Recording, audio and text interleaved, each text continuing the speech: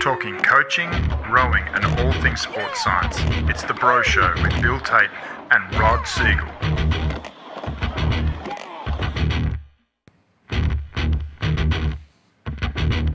G'day Rocket, how are we going mate? G'day BT, I'm going okay, can't complain, how are you? Yeah, not too bad. Excited about this topic. This is probably what it's all about, the end game.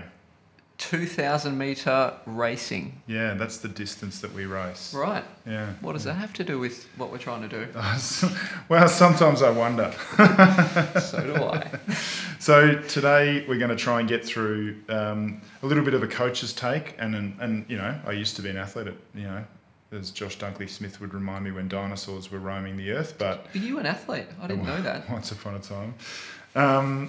You know what a rowing race is like, and then try and get a physiological, a science approach to it, and then potentially talk about the implications on training and maybe challenge a little bit of the dogma around it at the end as well. I like that. Yeah, and it's, as we're recording this, we're heading into the Olympics in a couple of weeks, so it's pretty relevant for probably what all of us are thinking about at the moment. So let's get into it. So 2K rowing race, which is the Olympic distance. Now rowing happens over other distances. I think Henley is like 2.3 kilometres, which is one of the big regattas internationally. We locally in Melbourne, we have an 8.7k long distance race in November called the Head of the Yarra, which is one of the best rowing events in the Australian rowing calendar. But by and large, it's 2k, which is the race. And I think from an athlete's point of view, you're sitting in the blocks. The first part of the 2K race is the start. And the start is probably before the race where all the nerves are happening and you're really anxious. You're sitting forward, sitting ready. The starter says go, or there's the beep that goes off and you're off like cut cats. And really you're trying to get up to speed as quick as possible, get the boat moving. You're trying to do it efficiently by and large. There's certainly been crews that have just tried to get raw speed out of the start. Generally speaking, from a technical point of view, you're building up to about 107% of your boat speed if you're a top end boat of world's best time would be roughly what you get to. You hit maximum speed about the 100 metre mark, and you're trying to hold that maximum speed as efficiently as you can for as long as you can. That will usually last, out to about the 250 or something like that. And then, there's, back in the day when I rowed, there was the idea of the stride or the transition where you try and move from that start system, which was quite almost like a sprint, just shy of a sprint, into the mid-race pace. And we'd think about setting a little extra stroke length at that stage. We'd think a lot about breathing. You'd be identifying where you sat in the field and trying to look across and see, maybe have a check-in as to where you were and making sure that you could target the right crews at that point. Then through the race, there might be a couple of focus points. So you might target, look, we're going to have a little push at the 1,000 metre mark where you might try and bump the power up or bump the stroke rate up a little bit. Through the 900, you might try and get a jump. The traditional one is everyone just has a push at each of the 250s or something like that along the way. If you get adventurous, you might try and go 5 strokes early and get a jump on the field. And then towards the back end of the race, you're coming into about 600 metres to go. You're starting to think about coming home. Maybe you've cleared some of the lactic acid that you've built up early in the race and you're starting to feel better. You're starting to feel more ready to go. And you'd have a bit of a power build and then some steps in the last sort of 400 metres to lead into the finish line. And the last 100 metres is an all-out sprint where you're going flat out. And once again, you might even get close up to the 100% of your boat speed through that point of the race. So that's probably the typical approach to a rowing race over 2Ks, that we'd see. So to throw a wobbly one at you, how much do you think tactics play a part in 2K racing as opposed to getting from the start line to the end line as quickly as you can? Yeah. Versus having some sort of tactic that can potentially give you an advantage in some way. Yeah.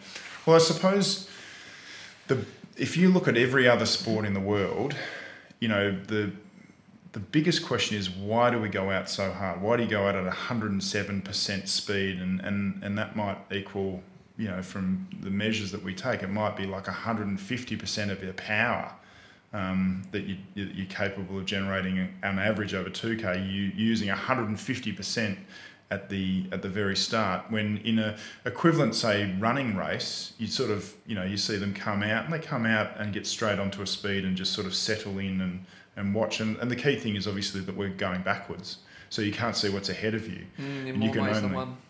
Oh, thank you. You can't see, so that really does dictate, that sense of confidence about where you are in the race, about getting out and getting amongst it out of the start, I suppose is probably the biggest factor with that. Yep. And with regards, you said, crews will often make a push at various points in the race, and again, what would be the tactics behind that? Yeah, that's purely about trying to break spirit at times, I think. And I say that not necessarily saying that that's the way I think I approach racing these days, but traditionally, historically, at a very basic level, I think that's the way a lot of racing happens, is there'll be target points. And there's no doubt that in a rowing race, coming into, say, the 900 metre mark, if you've got a little bit of confidence and you can do a bit of a power play push and bump up the rate a couple of points and get, a break distance at that point so that they don't have overlap and they cannot see you, then if the crew that you're then got a lead on doesn't then have that confidence that they're in contact with you anymore, chances are they'll give up, or their spirit will be defeated and you'll be able to row on. So I guess that's the traditional answer. And how much do you think that is happening at the elite level, I would say? Yeah. Do you think you can break the spirit of another crew?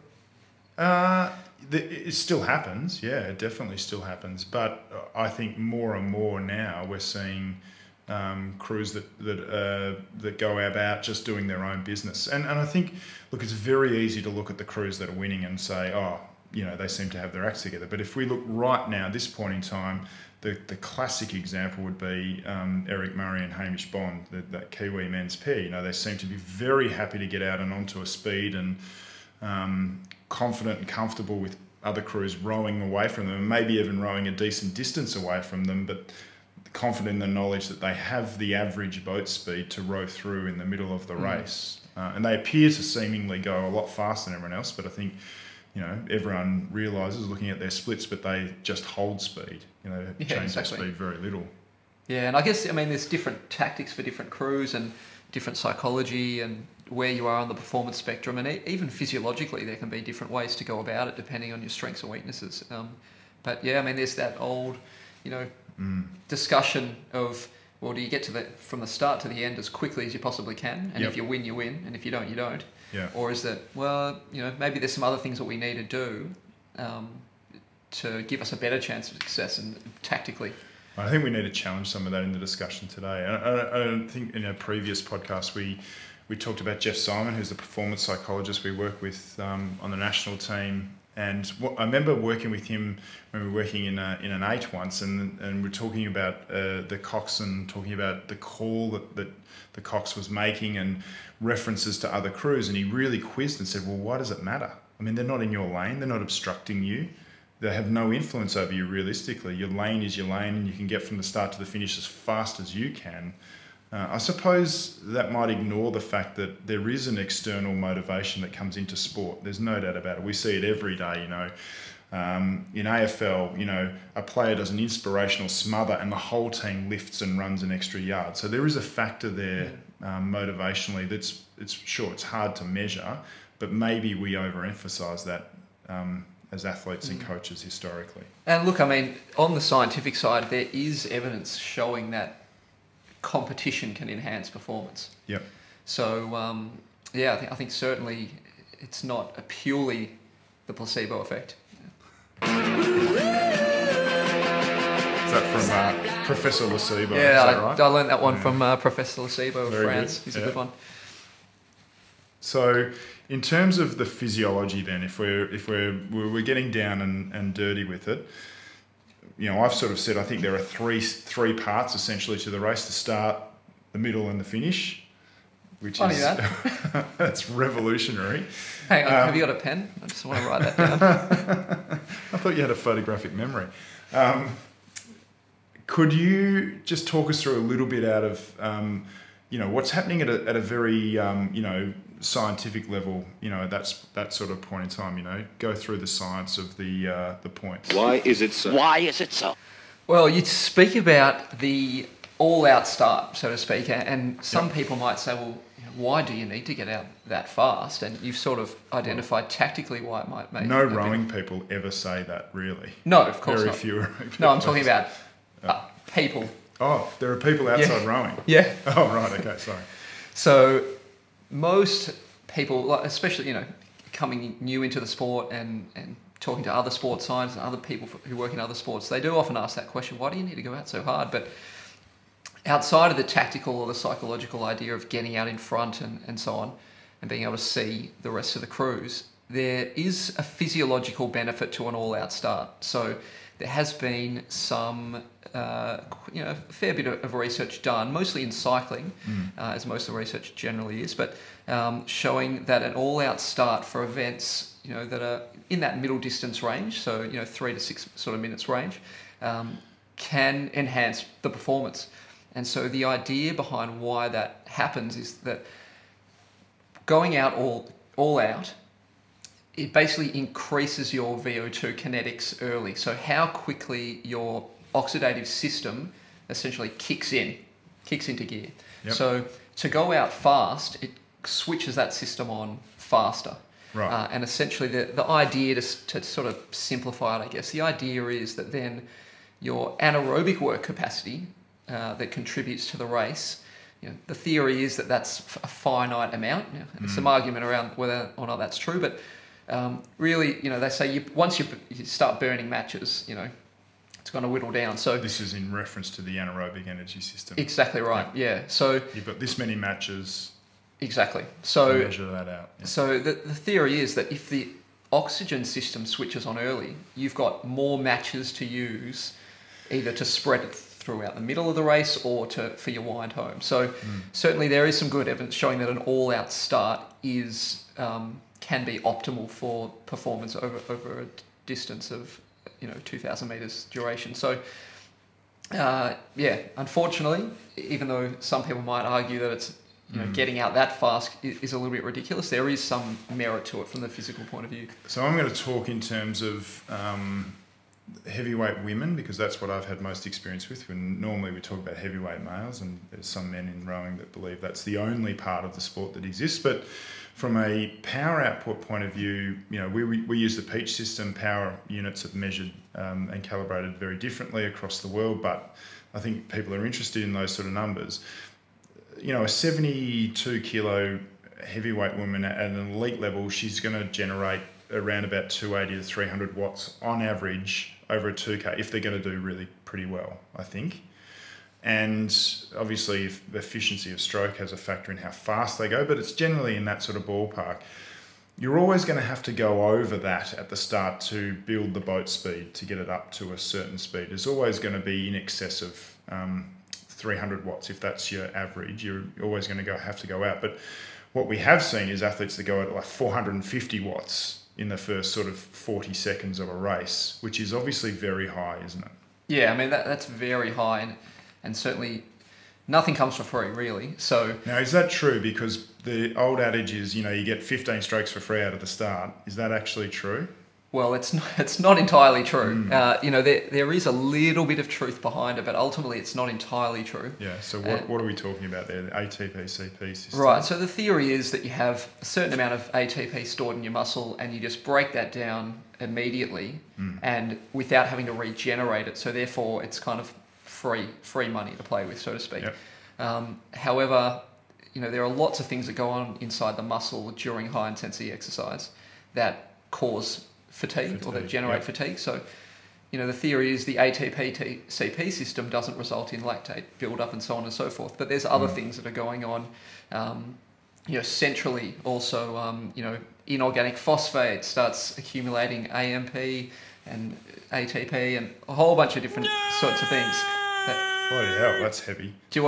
Should I carry on? Or you want more of that? Is that what he meant? So there's ancillary or collateral damage that happens. Yes, you can access a certain amount of this free energy from your ATP CP system, which realistically is only like 12 to 17 seconds anyway, isn't it? Oh, it's probably even less than Less than, it's starting yeah. to show now, yeah. So that's a small thing, but Very that's small that's relevant potentially for overcoming the initial inertia out of the blocks.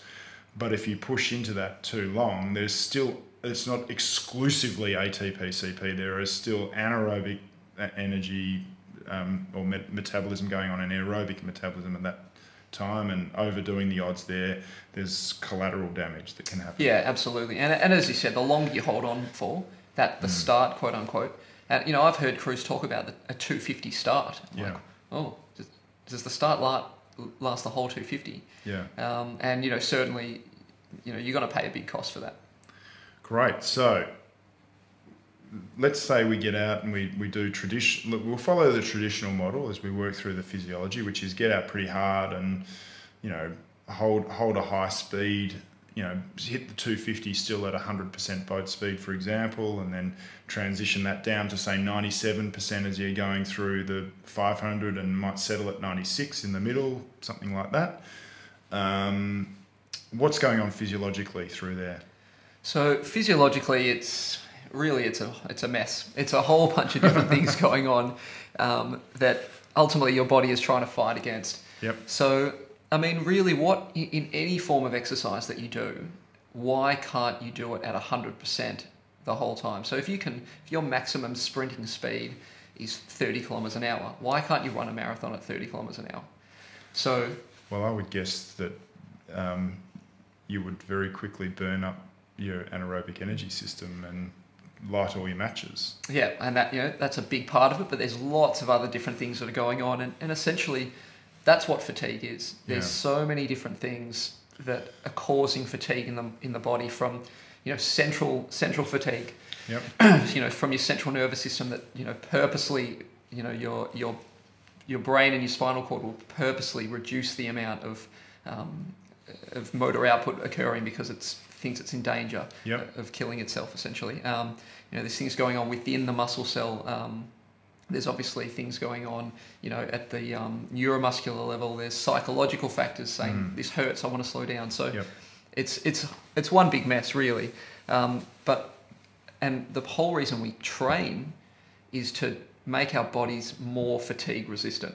Yep. So essentially, you're trying to, as you're coming through the race, you're trying to mitigate fatigue.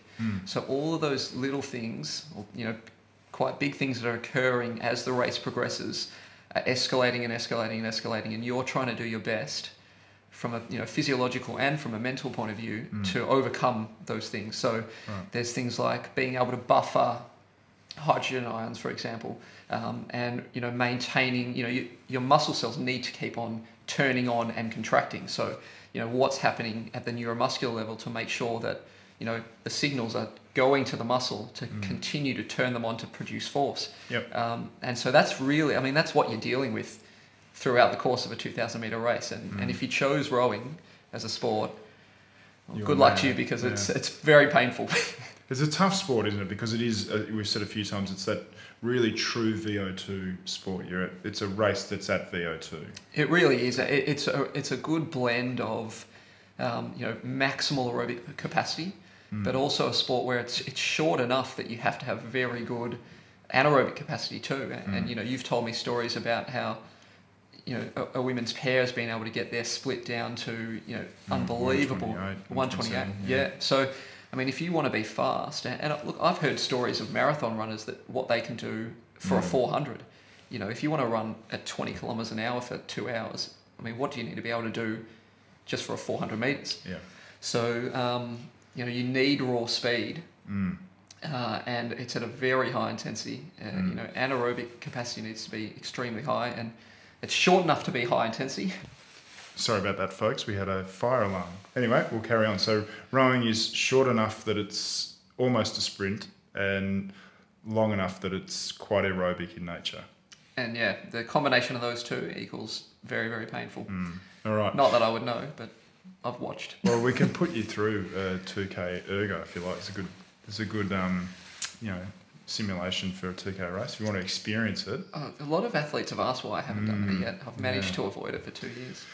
Yeah, and look there's not very many hit outs where you see someone 30 minutes later and they're still not in control of themselves after doing the number on themselves. But yeah, it's well, that's why we love our sport.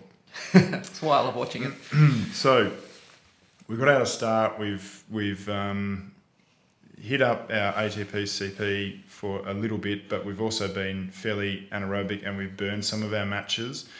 And you said, we've accumulated hydrogen ions, which is generally, referred to as lactic acid, and that lovely feeling of burn that pulls, particularly in rowing, in the glutes a lot of the time. And obviously people get it in all sorts of different places. I used to get it in I feel like I was getting in my teeth and my eyes when at that point it was a horrible, horrible feeling. And so through the middle of the race, you're trying to hold an efficient speed, but at the same time, you're also trying to deal with the damage done out at the start, essentially. Exactly right. And I mean, what I've heard coaches say to me is like, in the mid-race pace, it's about, coming back down and, lactate drops and this, that and the other. And I mean, really, the secret is it's just everything's accumulating the whole time. Yeah. So, I mean, certainly, you can drop down the intensity from the start. Yep. In order to get through the bulk of the race, and you'll need to do that. But, I mean, you're kind of fooling yourself to think that you're actually you're putting yourself in a better position than you were almost. So, it's still... And the lactate one as well, I mean, it's an energy source. It can be used as an energy source. It is an energy source, yeah. And that's a big misconception about lactate and lactic acid. And funny, the university lecturer told me one time the sports science students come in year one, day one, and they say to them, all right, students, what causes fatigue? And everybody puts up their hand. Yes, lactic acid. Okay. 3 years later, when they finish the course, they ask the same question. All right, students, what causes fatigue? I don't know. That's progress. There you go. That's a good insight. So we're dealing with the perceived impacts of the hydrogen ions of the lactic acid. Hopefully we've established a good rhythm, and we can deal with lactic acid through breathing. Really, can't we? We can blow it off through breathing. Yeah. So breathing, basically hyperventilating, so to speak, is the body's natural way to get the buffering system occurring. So yeah, in rowing, particularly rowing, I think breathing is really important. In a lot of sports, you sort of just naturally breathe, and ventilation per se is generally not a limiting factor. Yep. But if you took running or cycling as the sort of the general rule, I mean, you sort of don't breathe necessarily in stride, in rhythm with your cadence, so to speak. So you can kind of breathe when you need to, as you want to, without thinking about it. But obviously in rowing, you kind of need to breathe in the rhythm of the stroke. Yeah. So learning to do that properly is actually quite important and very useful. It's a big consideration in training. And I think in my observation, I think it's an area of opportunity in rowing for further gains. Yeah, I completely agree. Specifically targeting helping people learn how to breathe. It's almost like accidental that people get there. It's not accidental. A lot of the training that has evolved to be successful over time, part of what that does is it teaches people how to breathe effectively in the rhythm of the rowing. But I think it could be done at a much more strategic level. Yeah, definitely. And I think we've seen some effects of that. Yeah, cool. So if I want to go for a push, what happens when I go for a push? I put in a 15-stroke effort. This is where I've had many a fun, let's not call them argument, discussion with coaches. So the way I think of it, especially through the mid race, is especially in a sport like rowing where you need to accelerate the boat through water, through a heavy resistance, any push, so to speak, requires a big increase in power output. Yeah. So in order to get the boat moving faster than it currently is, you essentially, the way I think of it is it's physiologically inefficient. Yeah. So the best way I can sort of describe it is, as you're ticking along through the course of the race, you're putting in $1 worth of power and you're getting $1 worth of speed. $1 worth of power, $1 worth of speed, and you're ticking along throughout the race. Now, if you want to go and get yourself $1.10 worth of speed, you might have to put in $1.50 worth of power. So immediately you've just cost yourself 40 cents that you might be able to use later on in the race. So, while obviously there can be a tactical advantage to that, the pure sort of physiologist in me thinks, well, I just want to get to the end line as quick as I can. And if I do that, I'll either win or I won't, but I'll be able to live with the result. And the best way to do that physiologically is to maintain a really nice, even... Yeah, I suppose in your metaphor, you'd be saying rather than going from 100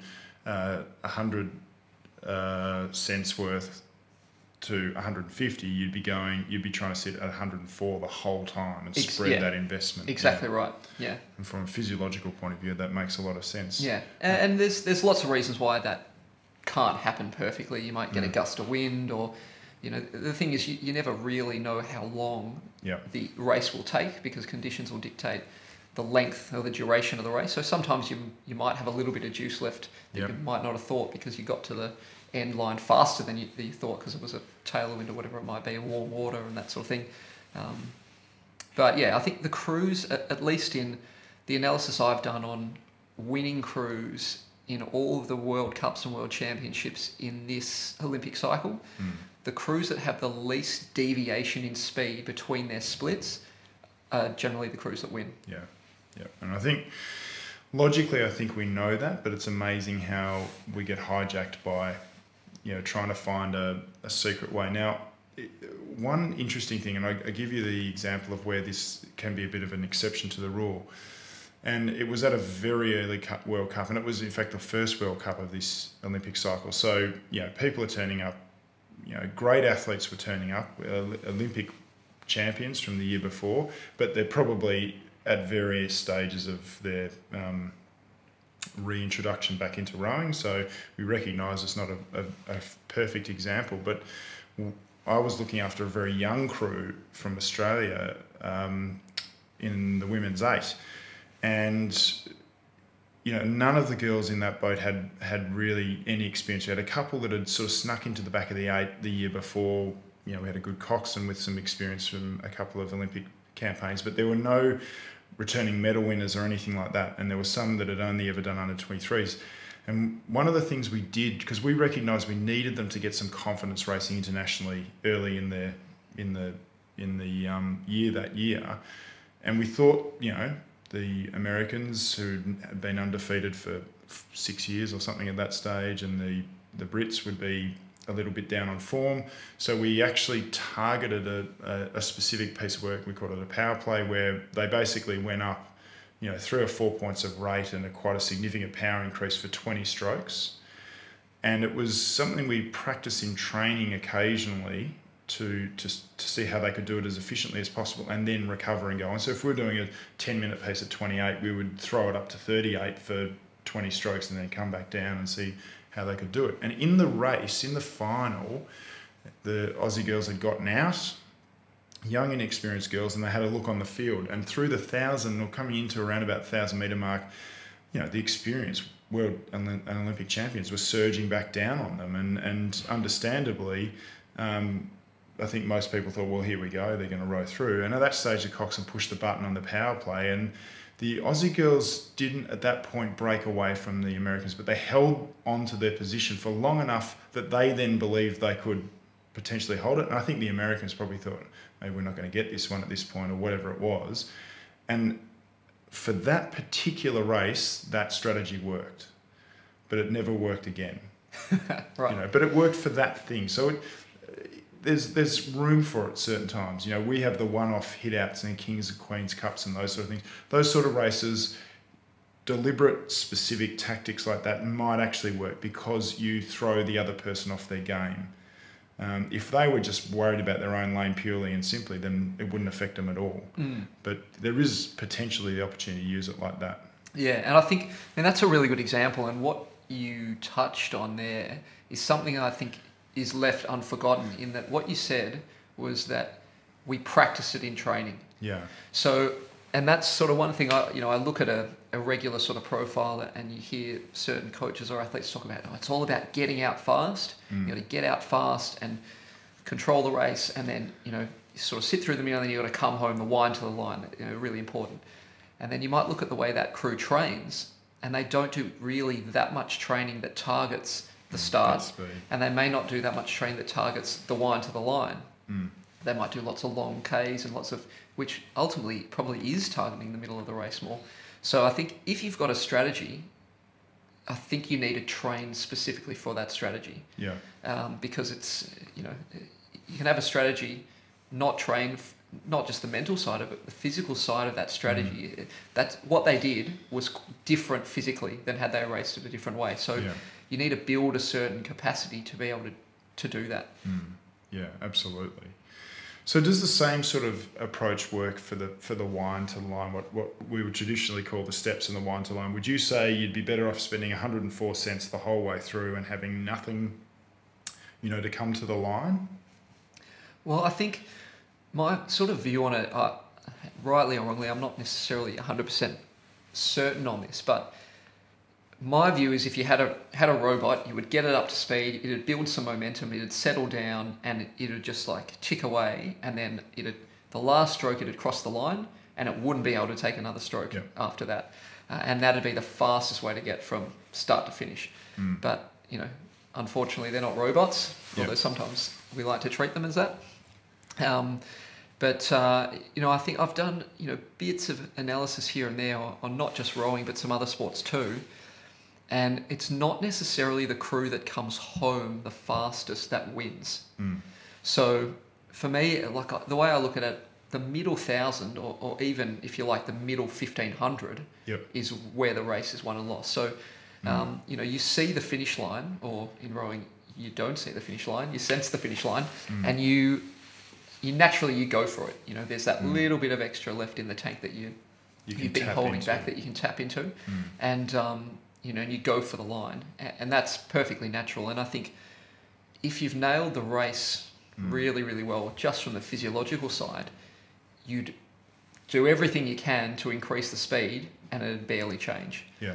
And from that, I think in that situation, you've distributed your energy or your power very, very efficiently. So I think if you come roaring home in the last 250 metres, I think that you probably could have completed the whole 2,000 metres faster. Yeah. And certainly, again, in all of the analysis on the actual crews competing at the highest level, we see that it's not usually the crews that finish the fastest that actually win. No, very rarely. Often they medal. Yeah, they often medal.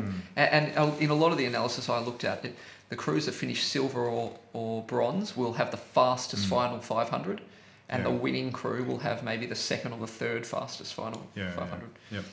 I think that's very common in international rowing, certainly.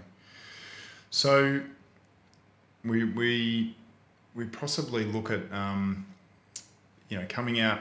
There's going to be a higher requirement for speed out of the start. We understand a requirement for power and effort, and there's going to be some physiological outcome for that. But then by and large, you're looking to try and get the most efficient stroke that you can then hold all the way to the very last stroke, and that's the most efficient way of doing a 2K race from a physiological point of view.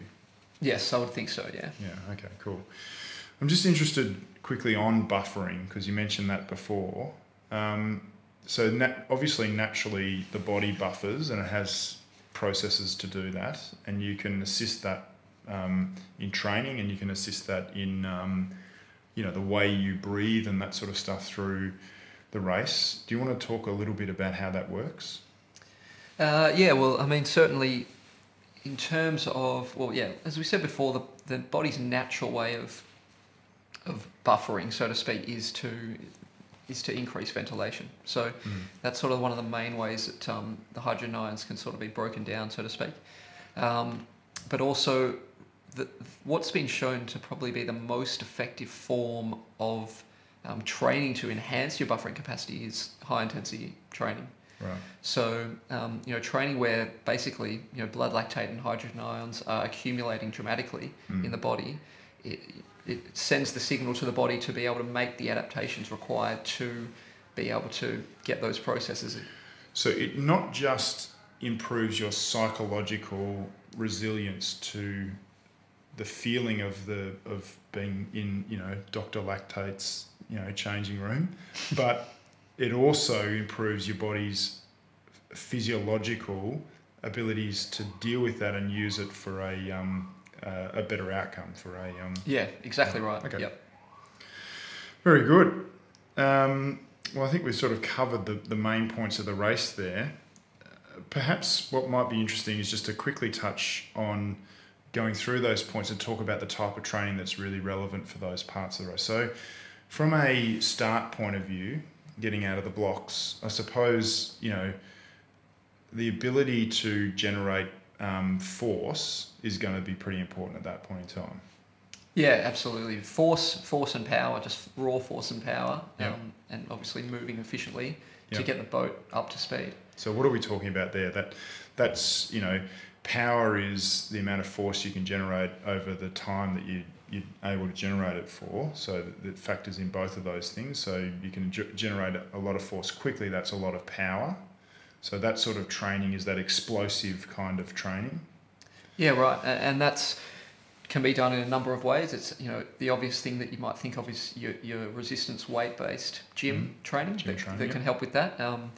So that's the strength side, the potentially. strength side, yep. And I mean, a lot of that is also teaching your body to recruit a large amount of muscle mass to be able to actually generate the force. So Yep. it's getting in the gym and increasing your ability to generate force Yep. at a maximal level by not just by increasing the force that your body is able to produce from a muscular level, but also in recruiting Yep. the mass required to do that. And often people talk about power training in rowing on the water. They talk about power strokes. They talk about resistance training where you might put a bungee, or you might get one of the RowFit tubes that Johnny Dreesen makes, or, I've created a whole lot of fancy things that we tow out the back for that sort of resistance load. But that's not really power training, is it? Well, no, not exactly. If you were to look at the power numbers themselves are probably not They all are that different. very similar. We have done that. Like we've obviously with the Peach system, we've looked at it, and it's no different basically to the equivalent stroke rate rowing normally. There's very little difference in power. Yeah, and I think you can compare it to cycling if you're not so familiar with rowing, in that riding up a hill, the power output might be the same, but the cadence is quite slow, Yep. and therefore the force side of that equation has to increase. So, Yep. basically it turns into what we've thrown around the term of time under tension training. So ultimately, the power may not be the same. It's not necessarily a more powerful stroke, Yep. but the time that the muscles and so on are under tension Yep. is longer essentially. And I reckon we'll have a chat about power strokes in a future episode. I reckon, because there's a lot to talk about there in terms of time under tension and the technical advantages of training like that, but also some of the stuff that we're learning physiologically about resistance training as well. Sure. So mid race, we're up and about. We've generated some lactic acid through getting up to the start and out of the blocks. We're dealing with that efficiently. What's going on physiologically through mid race? Yeah, we're just, as we sort of touched on before, it's just a whole cascade of signals firing left, right, and centre, trying to get you to slow down. So the training that you're doing there is dealing with that, but it's also very aerobic, isn't it, at that point in time? Yeah, exactly right. So essentially, what endurance training is, it's teaching your body to deal with fatigue. Yeah. And so it's almost sort of like mitigating fatigue, so to speak. So mitigating the reduction in power and speed that you're going to experience due to all of those things that cause fatigue. So, teaching your body to become more efficient aerobically in the way it uses energy and breaks down energy. So therefore, big long, that's why we do big long 20, 25 kilometre paddles to build up that system. It's why we do threshold training, to be able to teach our body how to cope and create the adaptations within the muscle cells that can deal with those sort of things. Simple things like, as you're generating lactic acid, how does the lactate make its way from the muscle and into the blood? You need to generate the different types of shuttles, they call them, to be able to do that. And so those type of training is important for that.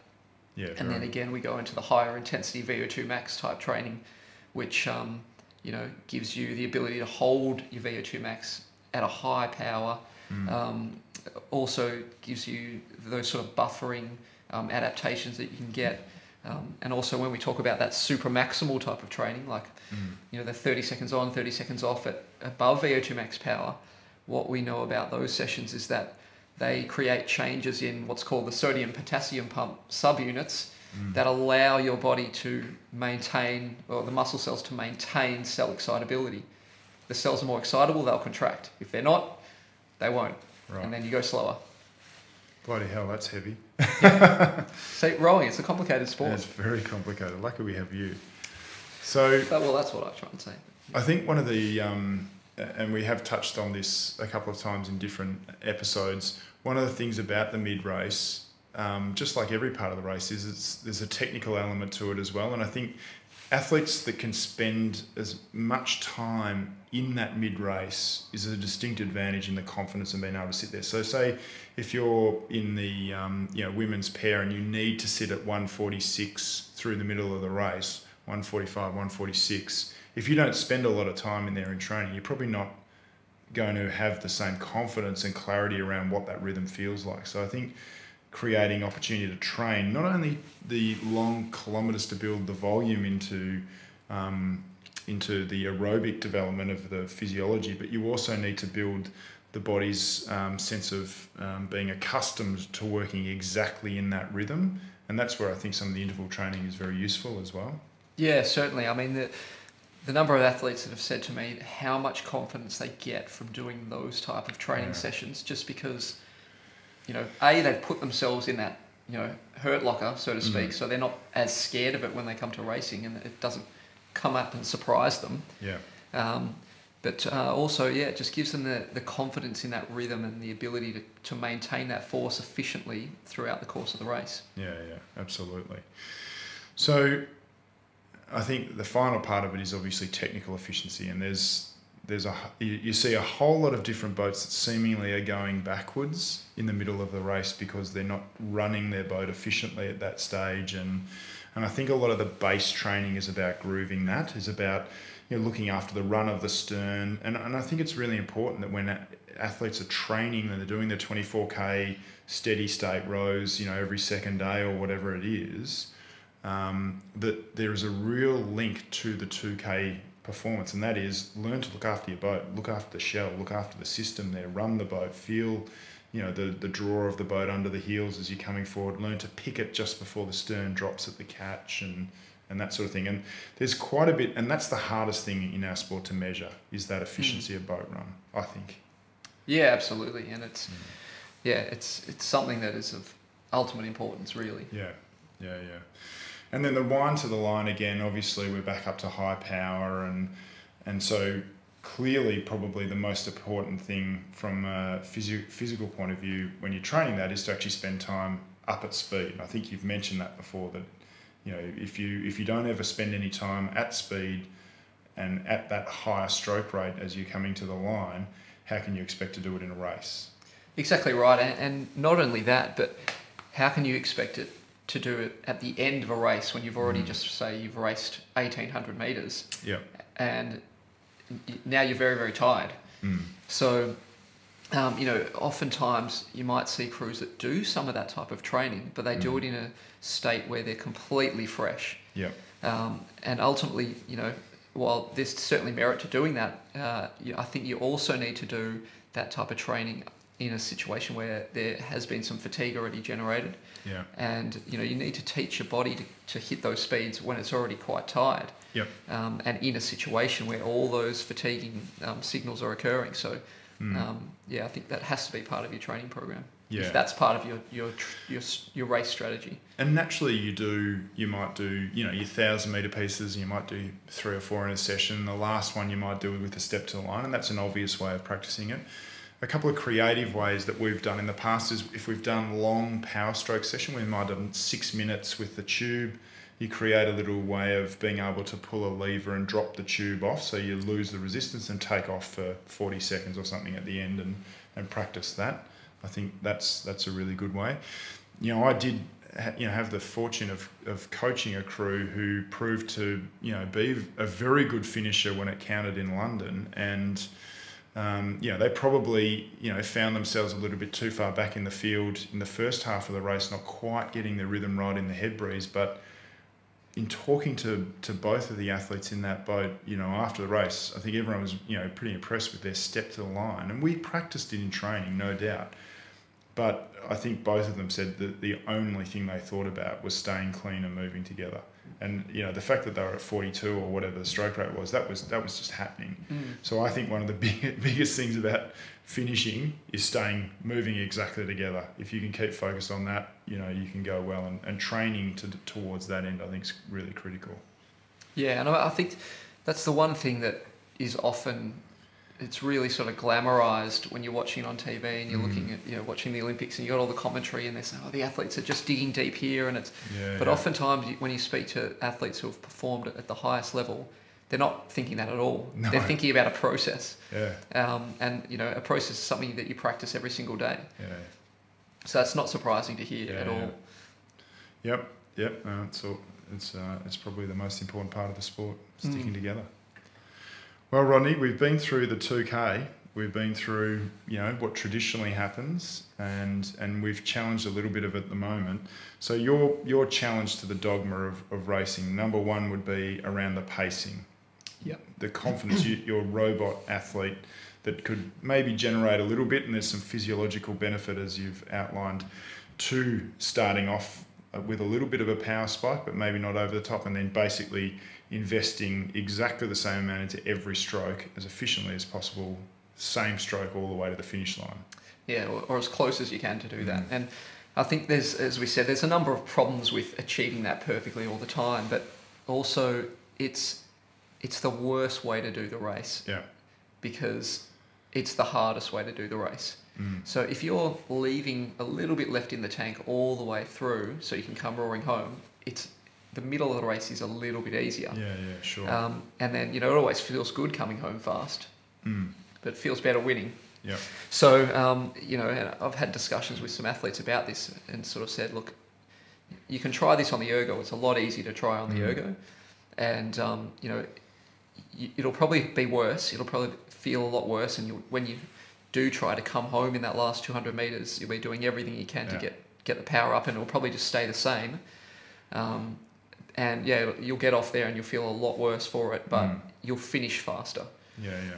And I think, look, this is no surprise to anyone that's involved in really successful high-end crews, because this is exactly the way you try and work towards it. But it's important to keep challenging it, because there's still a strong feeling around the need to come out, drop down a bit, and then have something to come home with. And the international examples, are immediate. Obviously, I think in both men's and women's pairs, you have crews that have extraordinarily good mid-race speed, apparently. But what you would say probably is what they have is very little difference between their top end and low end speed through the race. Their peak and their trough is very small. Much less deviation. And the American women's aid, I think it's been so successful, is probably exactly the same. Now, the criticism is you quite often hear, they get pushed back up on the British girls in the pair recently, and that has happened to the guys in the men's pair. It's happened to the girls in the American women's 8, but that they've timed their run exactly the way they needed to. Exactly, and a big part of it is the confidence. So the athletes and the crews that do the best job of it are the ones that have the most confidence in their ability. Yeah. And so, Eric and Hamish, they can sit through the first 500 in 6th place knowing it's okay, we'll get them. Yeah. We'll chew them down because we know we can go faster through the middle than anybody else can maintain. So, and you know, I've worked with other athletes before that are happy to be last at the 250. Yep. Knowing they've got the rest of the race to plough them down, you know, and that's their strategy. So, and that somebody else might be spending too many bickies and burning too many matches in order to get the jump on them. So, and again, it's one thing that I found really interesting looking at all the racing data from this cycle is that what came up time and time again was that the crews that won their second 500 and their third 500 were not different from one another, or very similar. Yeah. Whereas almost every single other crew, from silver medal down, their third 500 would be slower than their second in order to allow their last 500 to become faster. So, and again, they're trying to save money to be able to spend it later on, but they're almost, you know, saving too much and conserving too much. And it's interesting that you say it's because they're trying to save, because I think sometimes it's because they've spent too much early. And yeah, it certainly could be that as well. Yeah, and it's certainly a combination of both. So we got to the finish of the race. You know, I might be, if I was pretty hardcore, in the high teens in terms of lactate. You know, usually a little bit less on the water than you manage on the ergo. But you know, for those that aren't familiar with that in rowing, and from other sports, like you end up pretty high in terms of lactate at the end of the race, don't you? Yeah. Yep, absolutely. And yeah, as you said, I think due to all the other factors involved in rowing a boat, you can't put the same amount of energy as you can on the ergo. On the erg, yeah. So yeah, we often see higher numbers on the ergo than in the boat. Yeah. And we probably then need to go back to the start pretty much to finish this off, which is the warm-up.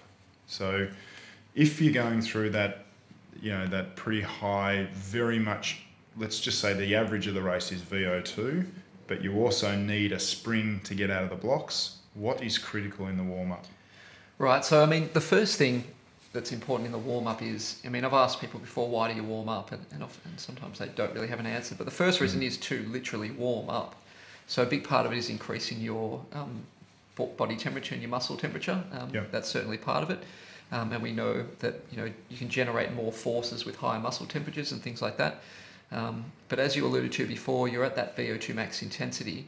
And as we spoke about earlier with the VO2 increasing with more quickly with a fast start, elevating your VO2, your baseline VO2 during the warm-up is also very important because that can then assist in the race as well. Yep. And also you're sort of just essentially priming the system. Yep. So, you know, you're switching on, you know, the central nervous system that's going to be, you know, firing rapidly during the race. You know, neuromuscular things. You know, a lot of the enzymes that are you know, transporting things within and without of the muscle cells and so on and so forth that are helping you generate and regenerate energy. Essentially, essentially you're kind of like turning on the light switch and waking them all up so that they can get on with the job. So you don't have to do that in the race. They're already ready to fire. So I mean, that simplifies it a fair bit, but that's probably a reason why a warm-up and doing warm-ups that involve intensity as well as just paddling around is important. So what is really interesting in sort of challenging the whole tradition around warm-ups is, I think back in 2004 when we first started using GPSs on our boat, Tony Rice measured, who's the physiologist of the AIS, he measured the amount of time, moving time and time doing things in the Olympic year that year. And it was, I think there was like 12 minutes of active time in a 40-minute warm-up for one of our gold medal winning boats. Wow. And that's when we started, you know, going, well, okay, clearly that's not right. We looked at what they do for individual time trial on the bike, where they might do several fairly long threshold hit-outs, like 10 to 15 minute hit-outs before they even start. And rowers were like, oh, easy, come on, man. I can't do that much. I've got a race coming up.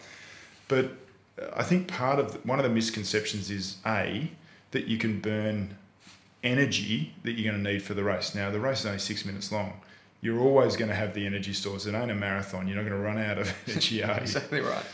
But that's a pretty big misconception, I reckon, particularly with younger athletes as they're going through, but certainly even at the high end, even as recent as 10 years ago, that was something we were still trying to help convince people of. Yeah, well, as you said, certainly that you're not going to run out of energy in 6 or 7 minutes. And the other one is that if you generate lactic acid, that you're doing damage that you won't recover from. But clearly, generating lactic acid, turning all those switches on, as you say, priming the system, provided you can clear it to a degree before you get onto the line, is pretty important, isn't it? Yeah, absolutely. And I think it's really, firstly, when you're dealing with athletes at the top end of the spectrum, they're very fit, obviously. And, especially you're coming into the pinnacle event, you're hopefully the fittest you've just about ever been in your life. So, you're used to doing 40, 45 minutes worth of threshold training a couple of times a week. Yeah. What's 3 minutes here or 4 minutes there, an hour before your race. You're going to recover from that in a blink of an eye, essentially. So, obviously, as you come down the progression of an athlete's, abilities, probably less might be a little bit better for younger athletes. But, as long as you're able to not go over the top, and I think it's for different athletes, it'll be different things. Different athletes will need a bit longer warm-ups, others will need shorter warm-ups, and varying levels of the intensities. But yeah, it's getting that balance right of warming up enough so that you've primed the system, and then, but not too much so that you're generated fatigue that you don't have time to recover from. But naturally, it's a lot more than what people naturally think. So now it's not uncommon for people to do, even a couple of 4 or 5 minute pieces at threshold on a bike before they get on the water, or, a couple of 3 minute pieces on the ergo, and then, some maybe even a 2 or 3 minute piece at threshold on the water if the waterway allows that, before they start even doing some speed stuff. Yeah, exactly right. That's not. You do see in the boat park, you see people on ergos and watt bikes, and working hard. Pretty hard. And funnily enough, I worked with a kayaker one time who was very good. He held the world record at one point. He was an Olympic medalist, and he said to me he needed a big long warm up to get ready. Yeah. And he would joke. He'd say people would be like, "Is that guy doing a training session? Oh no, he's coming into the blocks. That guy's racing us." And he found that's what worked for him. And I think, as you said, people really sort of overestimate the effects of that. I think you can recover much more quickly than people think. At the time, the caveat to that is there's been very successful top end crews that have done bugger all. We've had successful crews here. I remember reading. And it was recently highlighted by someone, Sam Locke, on Instagram, which is always a great follow. But he highlighted an article that I'd read a while ago of Brian Volpenheim, who stroked the American men's 8 through 2004, where they won. And I think it talked a bit about the warm up, where he identified that what the crew needed to do in the hot weather was hang out under the bridge, I think, in the shade, and basically do bugger all. But that comes back fundamentally at the end to, I think, what we've talked about earlier in other episodes is, yes, there's physiological things you need to do, but at the end of the day, the main thing is do enough, but make sure that the athletes are confident when they're ready to race. So there's an element of balance between what's very important, and the more you train it, the more confident they are doing it, of course, but also making sure that they've done the stuff that makes them confident before they go. Yeah, absolutely. And, as you sort of suggested, the environment might dictate, and the circumstances might dictate what you can and can't do in a warm up. Yeah. But going back to doing some of that work, certainly there's some research out there now showing that including intensity in a way that we've discussed can improve performance in the sort of middle distance type events, and also it's important, again, as you sort of suggested, that we've used our race warm up for training sessions. Yeah. So, if you're going to do a big long threshold session, for example, we might say, all right, let's practice our race warm up beforehand. Yeah. To feel like you've done this before familiar. You're doing a key thing where you need to perform well. And so, A, it's familiar, and B, they start to learn, actually, that didn't tire me out too much. It actually made me feel more switched on and ready to go. Yeah. which is initially counterintuitive to people. And yeah, I mean, usually the first time they do it, they're quite reluctant. Yeah. Until they sort of start to see the benefits. Yeah. Very good. Well, we've covered some ground. We might move on, Rodney, onto having a quick look at a training session. Let's do it.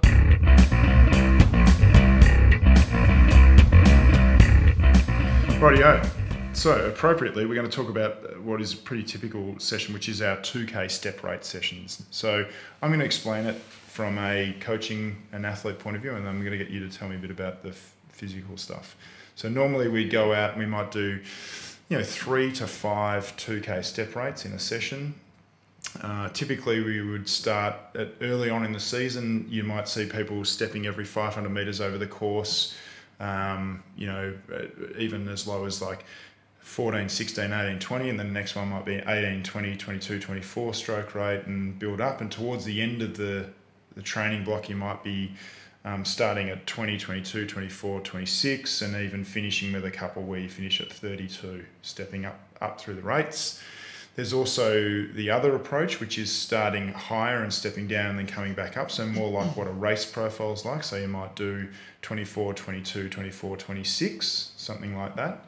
I suppose traditionally we've considered that to be a threshold session, but in looking at the numbers, clearly there's limited time in threshold then, depending on how they're doing. Of course, you can row unbelievably hard at 24 or quite light at 24, but generally speaking, athletes won't get into threshold until they get up to high 20s. So that sort of changed some of our thinking, but traditionally that has been a session, and a part of the reason for doing it is giving familiarity around the 2K, the race distance, the course, all of that sort of stuff. A chance maybe to go through some race plan and those sort of things, and also practically because the course is there, so it's often an easy thing to do. Yeah, so I mean, this is an interesting session for me. When I first came into the sport a couple of years ago, I asked you, why do you do it that way? I found it quite interesting coming from working in kayaking beforehand. The session was labelled, this is a threshold session.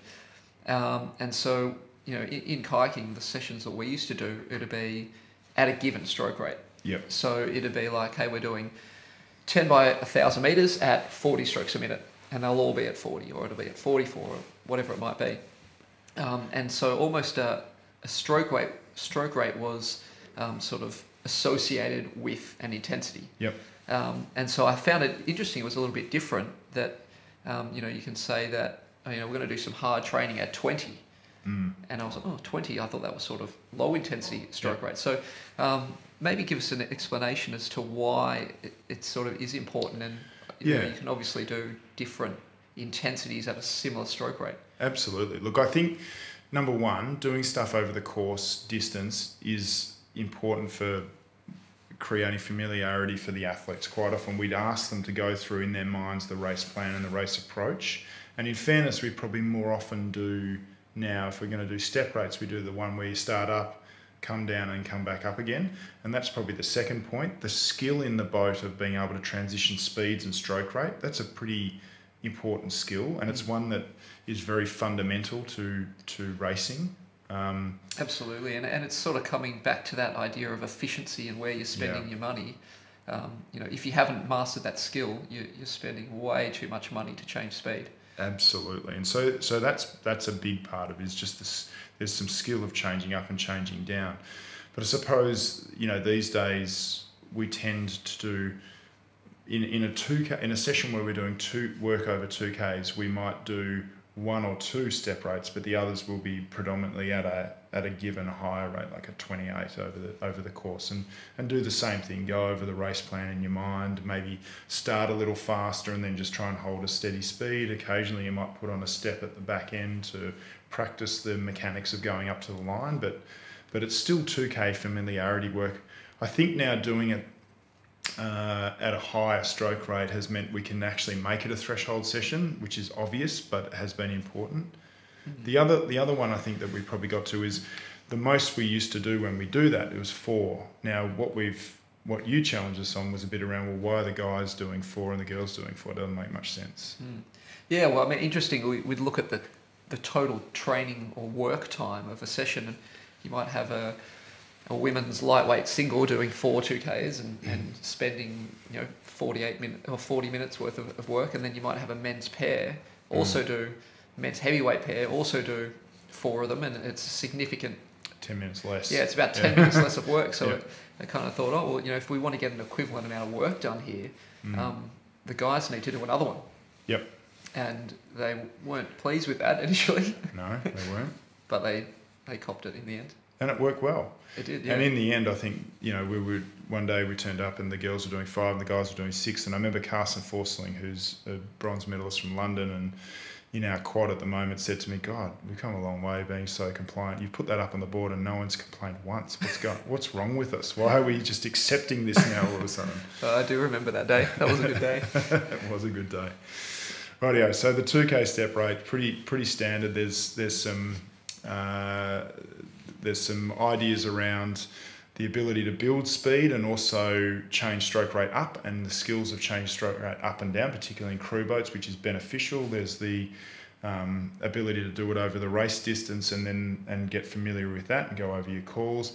And it's also a handy kind of threshold distance if you want to do it as a threshold set. But if I really want to do it as a threshold set, how much time between rests, between pieces? Yeah, well, I think that's a good point. So ultimately, I think the session can have a lot of value in a number of different ways that you go about it. It could be a technical exercise. It could be, a measurement exercise. How fast can we go over at rate 20? How fast can we go at rate 24? Or it can be a threshold session if that's what you're trying to get out of it. So again, traditionally the way it has been done is they're done as 2Ks down, paddle back to the start line, and come back down again, which usually means there's roughly 15 minutes or so between each session.